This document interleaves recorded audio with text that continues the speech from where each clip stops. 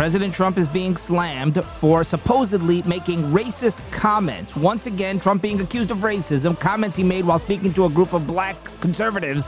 And Trump said the reason that black people like him so much is because he gets indicted so often so blacks can relate to him because they get indicted. You cannot make this stuff up. Now, there's not a shred of racism in these comments. The media is having a total meltdown. Trump is a racist. We've been hearing this for years. He spoke at the Black Conservative Federation, and he told the crowd, I got indicted for nothing. He says, I got indicted for something that is nothing, and a lot of people say that's why black people like me, because they have been hurt so badly and discriminated against, and they view me the same as them. So, end quote. So what Trump is really saying there very clearly is that in the opposite of racism, he's saying that the reason blacks like me, they get indicted for nothing. I got indicted for nothing, and blacks get indicted for nothing, so that's why they like me. So if anything, the media is saying, oh, Trump's a racist. Trump isn't blind that blacks are criminals. See, that's the lens the media views black people in. The liberals, they always view the blacks as inferior, as criminals. They're the real racists. Trump is saying, listen, I've been persecuted. I didn't do anything, no wrongdoing, yet I'm getting charged with a crime, I'm getting indicted, and that's why blacks relate to me. So clearly, they're right there in the words themselves that he used. Clearly, there is nothing racist at all. By the way, there is zero basis. We've heard them call Trump a racist for all these years. He doesn't like illegals. It's not because he's a racist. They say he doesn't like Mexicans. He's fine with Mexicans as long as they come into the country legally. He doesn't like Muslims. He's an Islamophobe. No, he doesn't like Muslim terrorists. That's the difference. Trump has no problem with blacks. In fact, Trump did so much more for blacks. I mean, black unemployment was at record lows when he was president. He did more than Obama for black people. Trump's record on blacks, criminal justice reform. He was hugging blacks who got released from prison because of him. Trump has done so much for blacks. He got rid of illegals. Okay, they were the ones taking away the jobs that then blacks were able to go and take over. So that is Trump's legacy. But of course, the media is never going to give him credit. And even, by the way, even if he did mean to say, let's say he meant to say, listen, I look at the number of blacks who are charged with crimes, the number of blacks who are in jail, and it's disproportionate. There's a higher ratio of blacks in jail than there are in the population at large.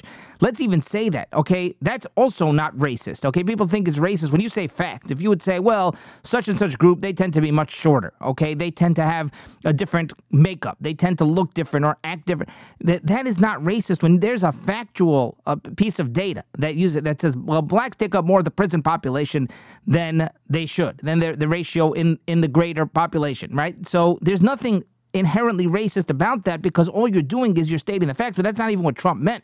All right, we have so much to get to here. Coming up, the Supreme Court has agreed to hear arguments over whether Trump had immunity from indictment, whether Trump has immunity from being indicted for the January 6th riots. Not that he did anything wrong, the Jack Smith trial, because Trump was acting in his capacity as president of the United States.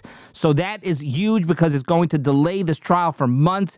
The media is having a meltdown about that. Hunter Biden testified in Congress on Wednesday, and it sounds like he dodged all the tough questions. There's no surprise there. He didn't plead the fifth, but he just kept throwing it back in the Republicans' face, although we won't know until we get to see the transcript.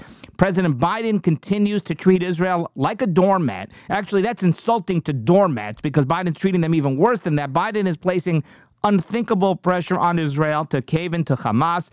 Biden literally treats China and Iran with more respect than he treats Israel. But then again, shouldn't be so surprised because remember, Israel did not give millions of dollars to Hunter Biden like China did. So of course, China gets better treatment from Biden, from Joe Biden than Israel. All right, another week, another huge win for Trump in the primaries here. The Michigan primary, of course, Trump demolished Nikki Haley. Biden won the Michigan primary, the Democrat primary. However, a very big blow to Biden. 100,000 votes in Michigan went for uncommitted. As opposed to Biden. Biden got, I think, 600,000 votes, 100,000 votes for uncommitted. So that's a lot of votes, okay? That's not good, and we will get to that. The CBS News executive, oh, boy, you can't make this stuff up. The CBS News executive who fired reporter Catherine Herridge and then confiscated her notes, confiscated her computers and her files related to the Hunter Biden scandal that she had been researching for months.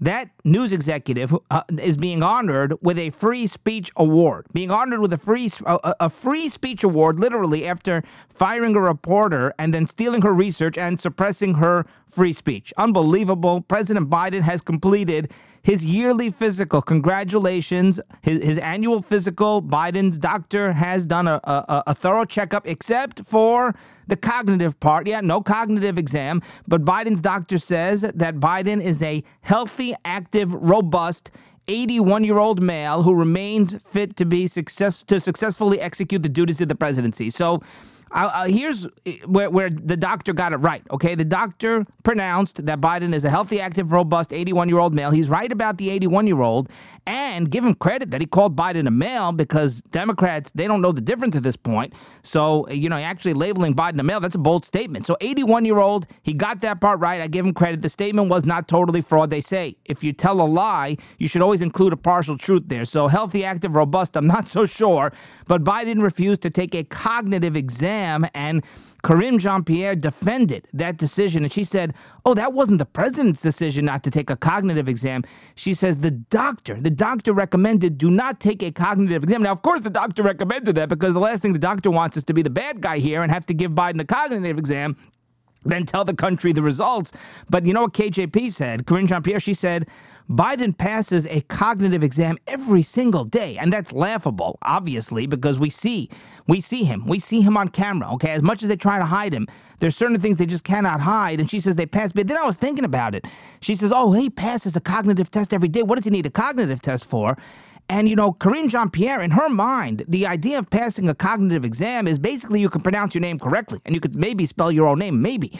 So by those standards, she's thinking, well, he can do that. And even by those standards, I'm not convinced that Biden actually passes the test. All right, the CEO of Kellogg's is getting a lot of backlash because he said that inflation is so bad. He said people are struggling so much just to afford just to afford dinner, just to afford to buy groceries, that people should eat cereal for dinner and they'll save money. And by the way, cereal's not that cheap. But the CEO of Kellogg's, he says, look, it's very hard to afford basic staples, groceries. It's hard to afford chicken and meat. So you should just eat cereal for dinner. And people are, the left is having a total meltdown. How could a CEO suggest that you eat cereal for dinner? Oh, he's such an elitist, this wealthy elitist. Marie Antoinette, let them eat cake. He's so condescending and arrogant. This man, his name is Gary Pilnichek, the CEO of Kellogg's. And listen, let me just say this to all you people on the left. Lighten up. It was a joke, or maybe he's trying to drum up business for Kellogg's, or he's trying to take advantage of the situation. He didn't do anything wrong. He's doing his job. He's the CEO of Kellogg's. He's allowed to be rich. It's okay. It's not a crime to be rich. And he did not create this problem, okay? He's trying to get people to buy a product that he manufactures. Liberals, this is the thing, is they want to blame the companies. They want to blame the CEOs. They want to blame the rich people, okay? You know who you should blame? You should blame President Biden. You should be upset at the government, because the government is the reason for inflation. The government's the reason that people cannot afford to buy dinner, not Kellogg's. All that this Kellogg CEO is doing, people just need to lighten up, get a sense of humor, and attribute blame to the person who's really accountable, culpable, as opposed to somebody who's just, you know what the Kellogg CEO is doing? He's holding up a mirror to the real problem, okay? The reason for inflation, the reason people can't afford dinner is not because of Vladimir Putin. It's not because of greedy corporations. It's not because of the CEO of Kellogg's. It's because of Biden.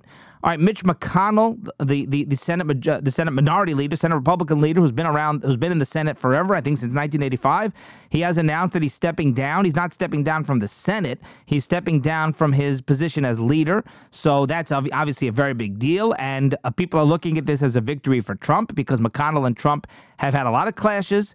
Even though when Trump was president, McConnell did a lot of good things. And of course, McConnell, he pushed through all the judges. And McConnell, one of the biggest moves that he made was, and it was huge, was Obama at the end of Obama's term, of course, when Justice Antonin Scalia passed away, and Obama tried to appoint Merrick Garland to the Supreme Court. Now that we see what Merrick Garland does as AG, oh boy, I mean, that man, what a disaster. Obviously very liberal and very leftist, but also just a totally incompetent human being. And McConnell, of course, blocked it. He blocked Merrick Garland from being appointed, nominated as the Supreme Court judge or approved. So that's a very big deal. And McConnell did a lot of good things with judges and other things. Obviously, I've had a lot of issues with McConnell, and I have a huge issue with him with this Ukraine bill and the border, everything going on recently. But either way, that's a very big win. They're looking at it for President Trump because they look at McConnell as one of the last Republicans who's not on Trump's team, who has a lot of clout and a lot of power. So him kind of stepping aside, it really, really defines the Republican Party as being Trump's party, which everybody knows it is. Meanwhile, McConnell told Mike Johnson, this according to reports, there are a lot of talks going on about passing, all these funding bills now because they're trying to avoid a government shutdown. And it looks like they're going to avoid a government shutdown, which is probably not good news for conservatives who want to cut spending. But we'll explore that in later day, at a later time. But McConnell supposedly told Mike Johnson this past week, he said, listen, Ukrainian funding is more important than the border crisis. And this is obviously very disturbing, very egregious. McConnell supposedly told Mike Johnson, pass the Ukraine funding bill. Mike Johnson's holding out. He's saying, I'm not going to pass Ukraine funding. I'm not putting it up for a vote unless it includes some sort of real border package, not the bogus phony border bill that McConnell endorsed. So McConnell supposedly said, listen, forget the border. The border's not important. We need to send money to Ukraine, it's just absurd. I mean, we look at the state of the country right now. Look at what's going on. And we have some horrific news on the border later on. There are a couple of very, very serious crimes, tragic crimes that took place because of illegals. And it's a direct result. Biden is complicit in these crimes. And McConnell is telling his fellow Republicans, oh, don't worry about the border. Forget the border. Let's just leave the border alone and let's send billions of dollars to Ukraine. What are you talking about? I mean, McConnell was ready to make it legal to allow 5,000 illegals to cross the border every single day, to actually codify that into law. All right, by the way, do you know Nikki Haley spent $76 million in the first four primaries, $76 million, which is basically money down the drain. I mean, it is money down the drain because that money, where does it go? It goes to advertising. It goes to, television and radio commercials, and it goes to a lot of, Google ads and Facebook ads and YouTube ads and whatever and TikTok ads. So that money is just money that is totally throw it in the trash. $76 million. It's interesting because Nikki Haley, she's trying to block. She doesn't want Trump. Trump is basically, he's installing his daughter-in-law as one of the heads of the RNC. So Trump's taking over the RNC. McConnell stepping down from the Senate. Trump is taking over the Republican Party here, as he rightfully deserves to do, obviously. And Nikki Haley says she's trying to prevent the RNC funding from going to pay off Trump's legal bills. And that's becoming a whole debate. And meanwhile, she spent $76 million of donor funds, of campaign funds, down the drain. And what's interesting is it's not really her. All the candidates do this, right? Even if they know they're going to lose. But, donors gave her money. The donors gave her money, and they knew that she was going to lose. So like I said, in the Michigan primary, Trump clobbered Nikki Haley. No surprise. Biden won. Biden got 81% of the vote in Michigan. 81% for a sitting president is actually pretty embarrassing, but it's not because they voted for a different candidate. There are two other candidates in the race besides Biden, Marianne Williamson, Dean Phillips. Marianne Williamson got 3% of the votes. Dean Phillips got 2.7%, but Biden got 81%. So what happened to the other 13%? That actually went to uncommitted, 100,000 voters. Biden got about 600,000 votes, 100,000 voters. So that's 1/6 of Biden's voted for uncommitted. And, of course, that was led by Muslim voters, that movement, the Abandon Biden movement, because they're trying to pressure him to pressure Israel for a permanent ceasefire. So these are pro-Hamas voters, and it was led by anti-Semite Rashida Tlaib.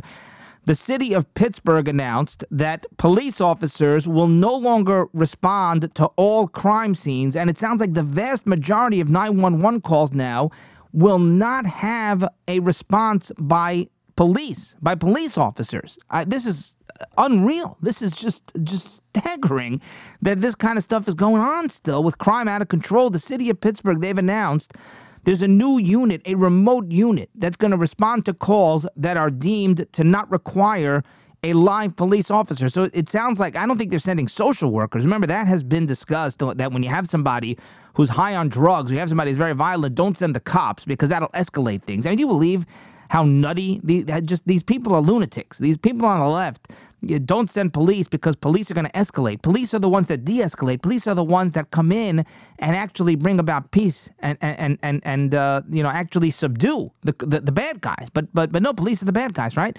That's what they think. So now you have a new remote unit, same idea, but this remote unit is going to respond to calls. They're going to respond remotely. So like nobody's even going to show up. These are 911 calls. Can you imagine you call 911 to report a crime? And I'll tell you which crimes are included in this. And they say, all right, just go to our automated system, press 3, press one for English, 2 for Spanish, or probably more likely 1 for Spanish, 2 for English. So which types of crimes are included where they're just going to basically write up a report? Burglary, burglar alarms, burglary, theft, criminal mischief, and harassment. Those will be handled by a call center, or you're going to fill out a report online.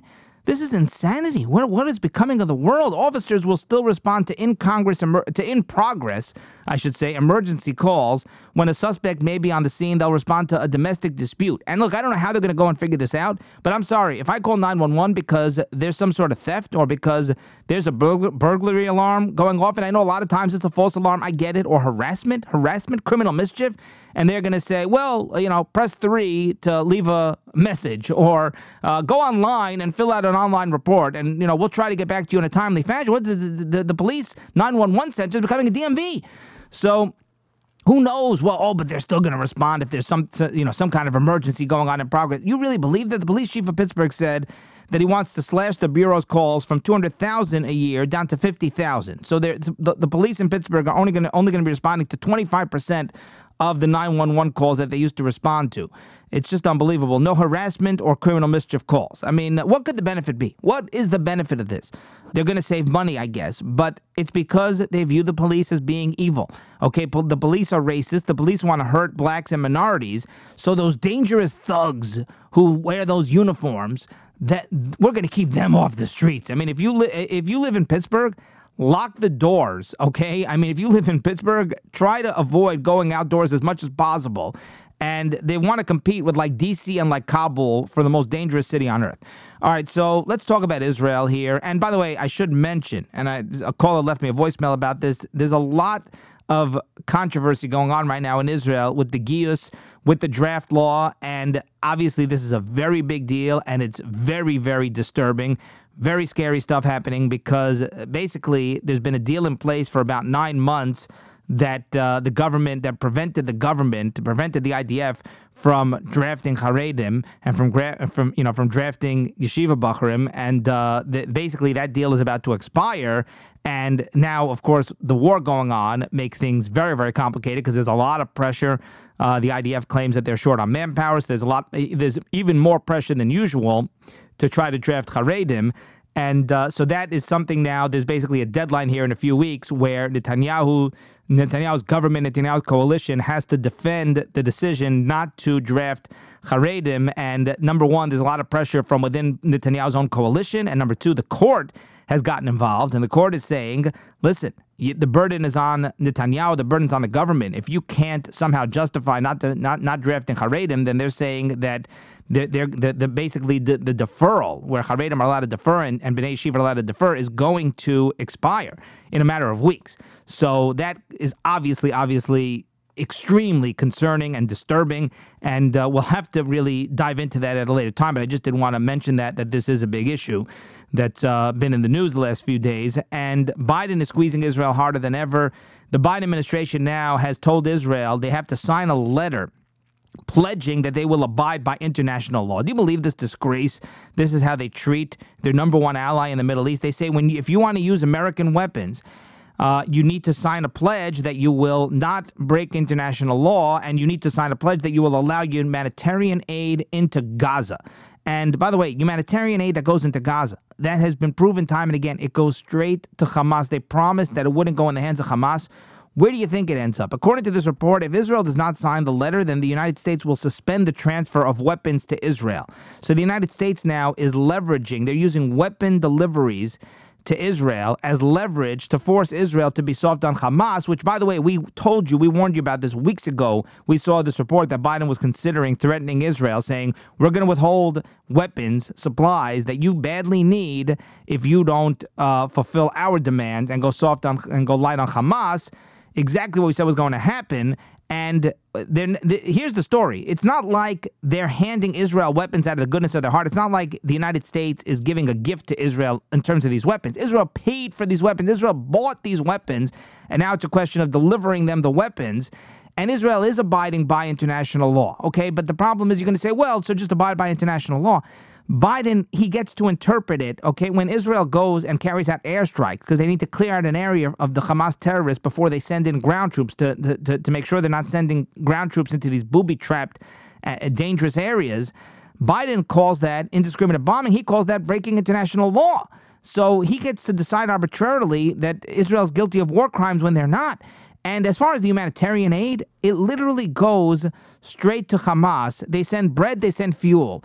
Who do you think grabs the bread and the fuel and all the food off of these trucks? Okay, there's hungry women, there's women and children that are starving in the streets, and then there are the terrorists who have the guns. Okay, who on earth, and we'll get into this a little bit more in a moment, who do you think is taking all the humanitarian, is hoarding all the humanitarian aid? I'll give you a hint. It's not the starving children and the starving women, okay, and innocent civilians. And now Biden told Israel that they have no right to prevent Hamas from stealing the humanitarian aid. Seriously, this is an Axios report. I know it sounds, it shouldn't sound shocking. Anyone who knows Biden and who recognizes how much the Biden administration despises Netanyahu and is trying to really, really hurt Israel and hurt the Israeli government and all that stuff about Biden being a friend, he's not done a single thing. Look at his actions, okay? You can look at his words, and his words say it all, because there's so many leaks now, so many things that Biden has said to Bibi and has said to his own people behind the scenes. But even the original, remember when Biden was this great friend of Israel showing all this support? We told you he was just doing it to manipulate. He just said all the nice stuff so that he could have leverage with Netanyahu and then force him to do his bidding. And that's exactly how it's played out. But so Biden is he's a friend. Israel's like, please don't give me any more friends. Like, wow, these friends are really, really hurting us. So if you understand how nasty and vicious Biden really is, then none of this should surprise you. But this is an Axios report. In Axios, the Biden administration asked Israel to stop targeting members of the civilian police force in Gaza who escort these humanitarian aid trucks in Gaza. Well, guess who comprises the civilian police force? It's Hamas. Hamas actually controls the police force, obviously. They control the health ministry. They control the hospitals. So obviously they control the police force in Gaza. And so they're the ones who escort the humanitarian aid trucks, and Israel says, no, they don't. We're not letting the humanitarian aid trucks be escorted by Hamas police forces. Hello? And Biden says, no, you have no choice. They say, and listen to what they say. And I read this story here in something called Front Page Magazine. They say, listen, but it's quoting Axios, a total breakdown of law and order is exacerbating the humanitarian crisis in Gaza. This is what the United States, this is what Biden people are saying. They're saying they're concerned that Gaza is turning into Mogadishu, Somalia. And they say that there's a lack of security, and that opens the door for armed gangs to attack and loot these aid trucks. So they're saying you need the Hamas police force there to maintain law and order. Can you believe this? And this is insanity? Can you believe so here's what Front Page Magazine said in response to this report. They quote the Axios report, then they say, armed gangs, a total breakdown of law and order. Who do you think Hamas is? Like, in other words, Biden is telling Israel, listen, you need to keep the Hamas police in place when the humanitarian aid is delivered. Why? Because otherwise armed gangs come and loot the trucks and there's a breakdown of law and order. So Hamas is going to solve that problem? I mean, are you kidding? Like, Biden is literally handing the humanitarian aid to Hamas. And it gets even worse. The United States is investigating now an Israeli defense contractor for what they call illegal activities. This is unprecedented. This is unheard of. The United States government has launched an investigation into Finkelstein Metals. Finkelstein Metals is an Israeli company that produces parts for the Iron Dome, parts that are used for defense equipment, military equipment, including the Iron Dome. There's allegations that they somehow got illegal government subsidies. According to U.S. officials, Finkelstein Metals got grants that allowed them to then sell their products in the United States at inflated prices, which is a violation of trade agreements between the two countries. I read this report a bunch of times. I don't even understand. I don't make heads or tails out of it, but it really makes no difference. The point is that the United States, this is some bogus investigation, trumped up charge, even if these violations are accurate. And I have no reason to believe they are just because Biden says they are, because Biden's just using this again to hurt Israel. But this is unheard of, where you have a country conduct an investigation claiming that its ally basically slapped sanctions and all sorts of penalties on an ally, on a company that creates defense equipment for an ally of yours. I mean, how about Ukraine? Okay, they're not investigating. You have all this corruption in Ukraine, billions of dollars, U.S. tax dollars, that are getting hoarded by the generals in Ukraine and by Zelensky, and the United States says, hey, let's send more billions to Ukraine. But Israel right now, they're investigating a company in Israel for selling products to the United States at inflated prices. Come on. Sanctions and customs duties have already been imposed on Finkelstein metals, and that could endanger the supplies, very, very crucial supplies that are needed in Israel by the defense industry, including the Iron Dome. So whatever they're saying to somehow justify this investigation, it's a disgrace. This never happens. No country slaps penalties on a private company that's in a friendly country. And what's really happening, of course, is Biden just using this to punish Israel's military and to hurt Netanyahu. I mean, think about this. Trump, he slapped tariffs on China, which it turns out now, by the way, is the best thing that ever happened. And people got angry at Trump because why is he hurting China? And here you have literally Biden doing something similar to Israel. And Israel, you know, Biden's best friend, Israel.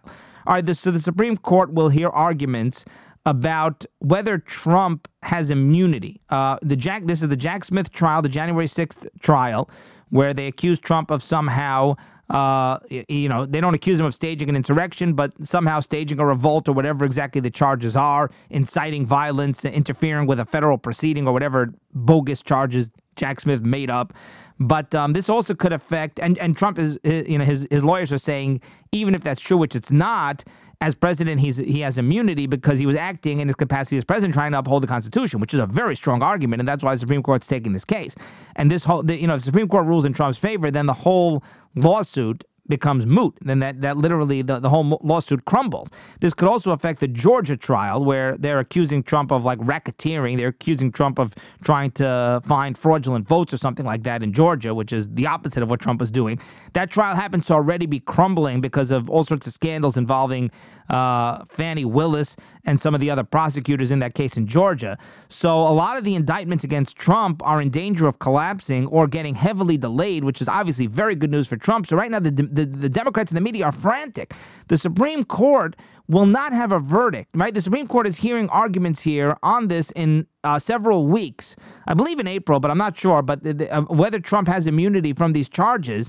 So that delays the whole trial. Even in other words, let's say best case scenario now for the prosecutors, for Jack Smith, the vicious Jack Smith, who's indicting Trump, is that the Supreme Court is going to take weeks before they deliver a verdict. In most cases, they're thinking June or July that this ruling gets handed down. So this very much delays, and only then can the proceedings of the actual trial begin. And that, of course, drags out for months. So it seems very likely that this is now going to mean that the Jack Smith trial does not happen until after November. And certainly they're not going to manage to get a conviction, and that's assuming that Trump's lawyers doesn't come up with even more delays, even more tactics to delay. So that's the game here Trump is playing. And I believe they believe in the arguments. These are not just bogus arguments, and the proof is, because if it was, the Supreme Court wouldn't hear it. But in addition to the fact that Trump might win this thing and prevent it from even going to trial, they're also managing to create heavy months of delays, and that has the left furious. So what do we have here? We have the 4 trials, right? We got the Georgia trial, the Jack Smith January 6th trial, the Alvin Bragg trial in New York with the campaign finance violations, which that is a total joke. That's the only trial that's actually going to be starting before the election in all likelihood, and those charges are totally a joke. I mean, those charges that actually could help Trump. It could help Trump, I should say. That could turn around, totally flip around in Alvin Bragg's face and actually turn out to be beneficial to Trump. So the only trial left besides those 3 are the classified documents trial, and my understanding is that that's not going to be happening anytime soon. So this whole Democrat plot to get Trump convicted before November is completely falling apart, and they are just so upset and livid and frantic over this, and I could not be happier. All right, so Hunter Biden delivered private testimony in Congress. Of course, this is a private deposition, so we don't know what happened. And Congress, they're giving reports. They're not even supposed to talk about the details, but the Democrats came out and they're talking about the details, and Republicans are saying the Democrats are breaking the rules. But so we'll have to wait and see. Meaning, again, this was a private deposition. We obviously know the subject matter that was discussed, and that is Hunter Biden's business dealings. And there were no business dealings because all that happened was it was a big bribe. As Matt Gaetz said, this was not have business dealings. Hunter Biden knew nothing about energy. They're paying him millions of dollars for being on an energy board. The man knew nothing about energy. China paid him millions of dollars to invest with him. He knew nothing about investing. Hunter Biden, he knows about cocaine. He knows about guns. Hunter Biden doesn't know anything about the business world, and yet they're paying him, throwing millions and millions of dollars at him, and they're saying, oh, by the way, 10% for the big guy. Well, who's the big guy? Let's just try to figure this out here. And I'm not sure. Let's ask Karine Jean-Pierre, to use all of her intelligence and her high IQ to figure out who the big guy is. So that's what Hunter Biden is all about. This whole thing is a sham. It's so clear to anybody watching. Like, it's so silly. It's just so silly. And you see how the swamp controls the show here, because anyone who looks, you ask a 10-year-old, okay, Hunter Biden, no talent, no knowledge about energy, no knowledge about investing, flies on a plane, flies on Air Force Two with his father as VP. They throw millions and millions of dollars at him. Why are they giving him And by the way, he admitted once in an interview, well, why did they hire you on the Burisma board if you don't know anything about energy? Well, it's because of my last name. Excuse me. What could he mean by that? Because of his last name? Because Ukrainians really like, especially Burisma executives, they really like last names that start with a B and rhyme with Leiden. What on earth could he mean that they like his last name? His father was VP. His father was very influential and powerful. And by the way, Biden met with a bunch of, he claimed he never met with Hunter's associates. Turns out he had big meetings with Hunter's associates, and he would get on the phone and be on speakerphone, and Hunter would text. So the whole thing is such a sham. And it really just speaks to, everything that goes on here with the deep state and the swamp and how they control everything and control the justice system. All right, but the point is, as far as how the actual testimony went, we don't know. It does seem like they're going to release the transcripts, so we'll wait until they release the transcripts. Republicans are saying that Hunter Biden dodged all the tough questions and did not have any answers or any explanations, which is probably true. Listen, it definitely sounds like Hunter Biden has a very clever lawyer. So, I'm not sure what to expect here, but they say he kept trying to flip it on Republicans, that when, anytime they would talk about wrongdoing that he or his father did, he would say, well, why didn't you investigate Jared Kushner? Why didn't you investigate all these Republicans who did things wrong? And he totally dodged any questions about the Biden crime family. But one thing Chip Roy said, Chip Roy did not get into too many details, but he said that Hunter could not explain why his father was present at all these business meetings, since supposedly he had no knowledge whatsoever. Hunter kept saying, my father wasn't involved. It's a MAGA conspiracy. My father had nothing to do with any of my business dealings. And he did not say who the big guy is, 10% for the big guy. His defense was something like, well, we were just talking about possibly giving 10% to the big guy, but he won't say who the big guy is. And he said, well, my father was in the private sector anyway at that point, because at that point, I guess that was after 2017, Joe Biden had left office as VP. So, but the big question they say that Hunter Biden could not answer is, what were you selling? What product were you selling? You have no product. You have no brand. You have no company. You have no knowledge. You have no experience. You have no skills. What were you selling? The only valuable thing that Hunter Biden had was his father, Joe Biden. And they said that also he kept using his addiction as a defense. He kept saying, well, I can't remember. He would deny. He said, I didn't do anything wrong. I didn't do anything wrong. Oh, well, why were you texting China and trying to ask them for money, and your father was sitting right next to you? And he said, well, I don't remember, because I was suffering from addiction at the time, so it causes me to have a foggy memory. And it's like, well, you remember conveniently all the things that you didn't do wrong, but then when we ask you something that you did do wrong, oh, I didn't remember. Well, which one is it? And by the way, the fact that you're addicted at the time, that actually makes it worse. You're getting millions from Ukraine and millions from China, and you're saying, well, I have excuses for anything that looks like I did it bad because I was suffering from addiction. Well, suffering from addiction, usually Russia, Ukraine, China, all these countries, they don't give millions of dollars to people who are suffering from addiction. And so whatever. The whole thing is just bizarre. He's, Joe Biden is the same as Hunter Biden. Hunter Biden, he conveniently remembers the things he needs to remember, but then when they hit him with something that looks bad, oh, well, I can't remember because I was addicted. Joe Biden, right? He's not getting indicted over the classified documents because he's too forgetful. But miraculously, he remembers that, oh, well, there was no wrongdoing whatsoever. Everything was done totally legit. All right, listen to this. The Pentagon has completed its review of the Lloyd Austin fiasco, and their conclusion is, get this, surprise, surprise, there's nobody to blame. Nobody's to blame. Nobody did anything wrong, and they don't recommend that anybody get fired or anybody get reprimanded. So very, very convenient. But, what bothers me is, if you take what they say at face value, that itself should be reason for Lloyd Austin to resign. I'm going to explain what I mean in a moment, but you know what bothers me? We always get reports and reviews. It's always a report. It's always a review. Nobody's ever culpable. Nobody ever gets indicted unless their name is Trump or unless they're a friend of Trump's. So let's give you this news on the Lloyd Austin fiasco. The Defense Department released a summary. They have this review, and the review is classified, but they released a summary about the Lloyd Austin hospital stay and that whole fiasco. And it's a bogus review. Basically, the conclusion was in place before the review even began.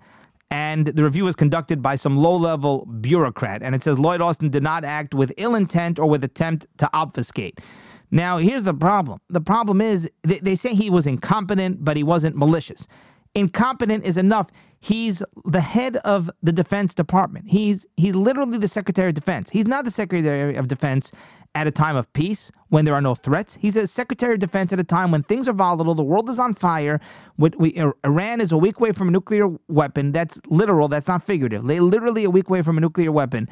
You got the war in Gaza. You got the war in Ukraine. You have literally naval vessels and U.S. troops being fired on and bombed by Iran, I should say, and by the Houthi rebels. I mean, U.S. troops are in danger all over. So incompetence to this level is really, really egregious, unacceptable, and it's inexcusable, and he needs to go. So that's my problem is they say, oh, well, Lloyd Austin doesn't need to resign. Why? Because he was just incompetent. He wasn't malicious. Incompetence is enough, okay? If he was the head of Google, okay, if he was the head of, name a company, Geico, the board would vote him out over what he did. Period. But he's in the government, and he's a Democrat, and he's black to boot, so everything's good. Senator Kevin Cramer, Republican of North Dakota, said, quote, "This briefing is a classic example of a lack of accountability. They sent a low-level bureaucrat who did a pretty low-level bureaucrat who did a 30-day process evaluation, interviewed a few people, came out with a secret report that does not have a single secret in it, and they're trying to run interference or obfuscate." Major General Patrick Ryder said, quote, "First of all, medical privacy laws to include HIPAA prevented medical..." So here's the excuse. I wanted to read you the excuses. This is Major General Patrick Ryder. He said HIPAA prevented medical providers, right? In other words, they're saying the reason that they didn't reveal the fact to the president and others that Lloyd Austin was in the hospital is because of HIPAA violations. They're not allowed to tell at least to tell his staff about his conditions, and for privacy reasons, the staff were hesitant to share information that they did learn, and the secretary's medical situation was in a state of flux. So it was not clear if it was going to be a one-day visit or a two-day visit. So here's what's so absurd is, number one, HIPAA. I'm sorry, you're talking about soldiers' lives that are in danger. Okay, violate HIPAA, figure it out. Or, by the way, you don't have to violate HIPAA because it's so absurd. You don't have to say, listen, here's the disease that he had. You could say, listen, Lloyd Austin right now, I happen to know that he's incapacitated. There's no HIPAA violation to say someone's incapacitated. You don't have to say medically. You say, listen, I know that he's not at work right now. That's all you need to say, okay? And then they can go and call Lloyd Austin and figure it out. So the HIPAA violation is totally, it makes no sense. It's a total lie. And then they're saying the half was hesitant for privacy reasons. Well, that is a complete dereliction of duty. That is totally irresponsible. If you're the staff of the Secretary of State and you know that he's not available, you figure it out. And you don't call the president or call the secretary himself or call somebody and say, listen, we got a problem over here. When nobody's running the Department of Defense, military troops are being fired upon.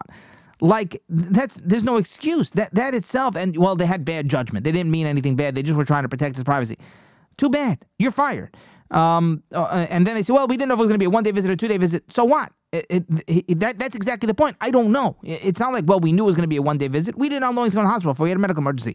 Okay, call the president. Listen, Lloyd Austin is incapacitated for at least one day, and we don't know how much more. That's a reason to call the president. That's not a reason to say, oh, well, it's an excuse. This is like kindergarten stuff. This is the dog ate my homework, is what this is. Senator Richard Blumenthal, who's a Democrat, he said, quote, "I have very strong, severe questions remaining for the Pentagon as to how this seeming concealment was handled, and I think there ought to be some public accountability." Blumenthal is a Democrat. Blumenthal is very, very pro-Biden. And then Mike Rogers, Republican of Alabama, chairman of the Armed Services Committee, said, quote, "Unsurprisingly, the review of Austin's actions conducted by his own subordinates held no one accountable. That is why we are conducting our own investigation. We're going to seek answers."